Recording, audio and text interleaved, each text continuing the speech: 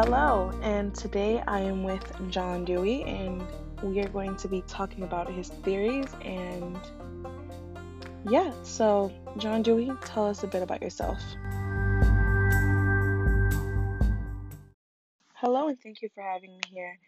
So, yeah, my name is John Dewey. I was born in Burlington, Vermont in 1859. My family actually farms in Vermont for three generations. I attended the University of Vermont. That's where I studied philosophy. And then in 1884, I received a PhD at Johns Hopkins University, which led me to a teaching position at the University of Michigan. While working at the University of Michigan, I actually became friends with one of my students, Alice Chipman, and we got married in 1886. It was actually the influence of my wife that brought me to study education. Um, my wife was interested in social problems and the relationship of social problems to education. Her interest was, you would say her interest was very contagious. And then after a while, me and her were working together to determine the best ways to support the education of children in America. After 8 years of working and living in Michigan, we then moved to Chicago, where I got a position teaching philosophy at the University of Chicago.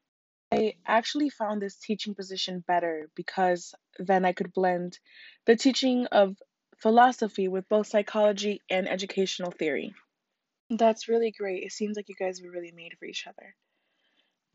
So Dewey, do you think you could talk a bit about your theories?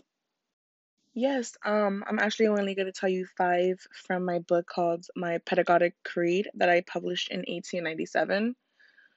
So, the first theory is true education comes through the stimulation of the child's powers by the demands of the social situations in which he finds himself.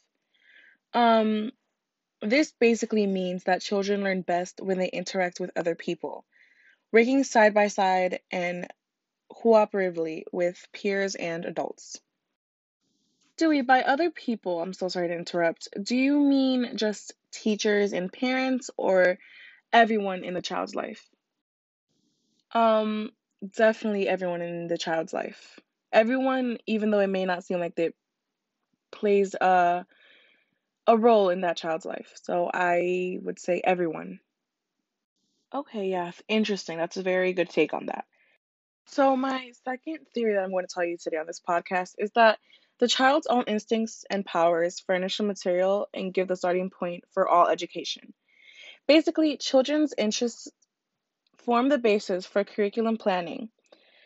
I believe that the interests and backgrounds of each child and group must be considered when teachers plan learning experiences. By you saying that the interest and background of each child, do you mean their culture or how quickly they developed as a baby or toddler? This is a very confusing question because I say just take what resonates with you if that makes any sense. Because of course, the child's culture is a very big part, obviously. But then also the way that they were developed, that makes it sound inhumane. The way that their brains developed, that's a better wording, is also a big part.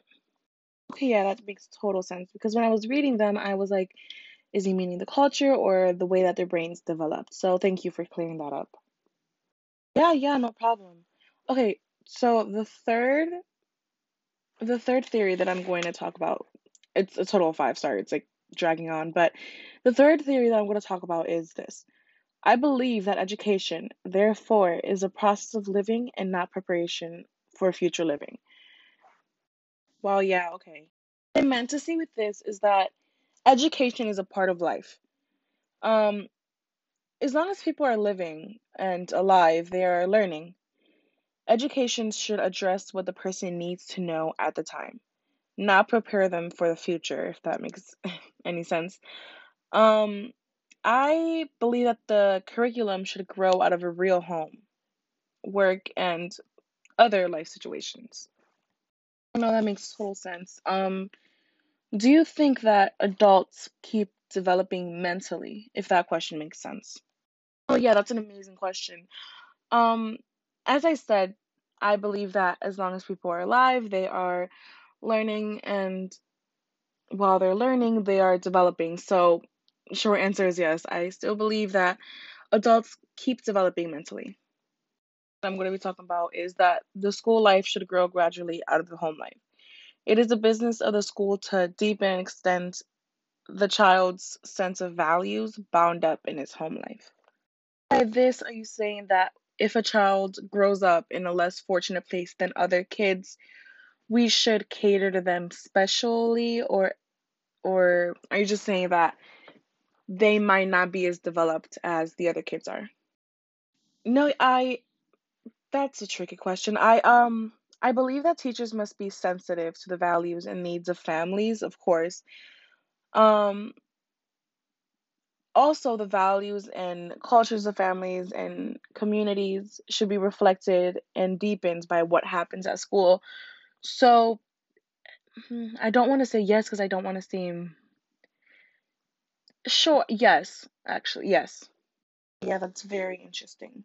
The last theory that I'm going to be talking about is that the teacher is engaged not simply in the training of the individuals, but in the formation of the proper social life. And that sounds a bit confusing. So, I believe that the teachers don't only teach the subject matter, but they also teach how to live in society. So it's confusing. I thought that teachers don't only teach individual children, but they shape society, if that makes any sense. Makes total sense. How do you feel about schools having classes to help in real life situations? Because you said that they don't only teach subject matter, but also teach how to live in society. And with these classes, I personally think that it's helping shape society, how you said in your theory. Yeah, I think it's great. I think it's actually like extending just subject matter. So this means that teachers are really shaping society in a way. Just how I say that teachers need to trust their knowledge and experience and use both to provide an appropriate activities and nurture inquiry and dispositions for learning in the children they work with. So, yeah, I think that schools having classes to help with real life problems is amazing.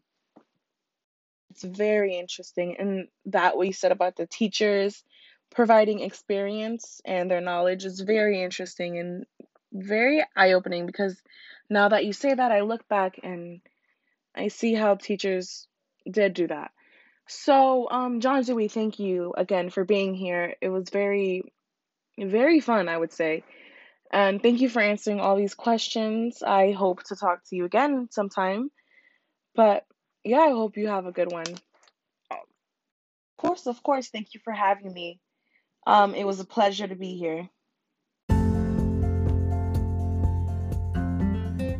Okay, folks, and that's it on today's podcast. Stay tuned for Montessori because we have her coming up next.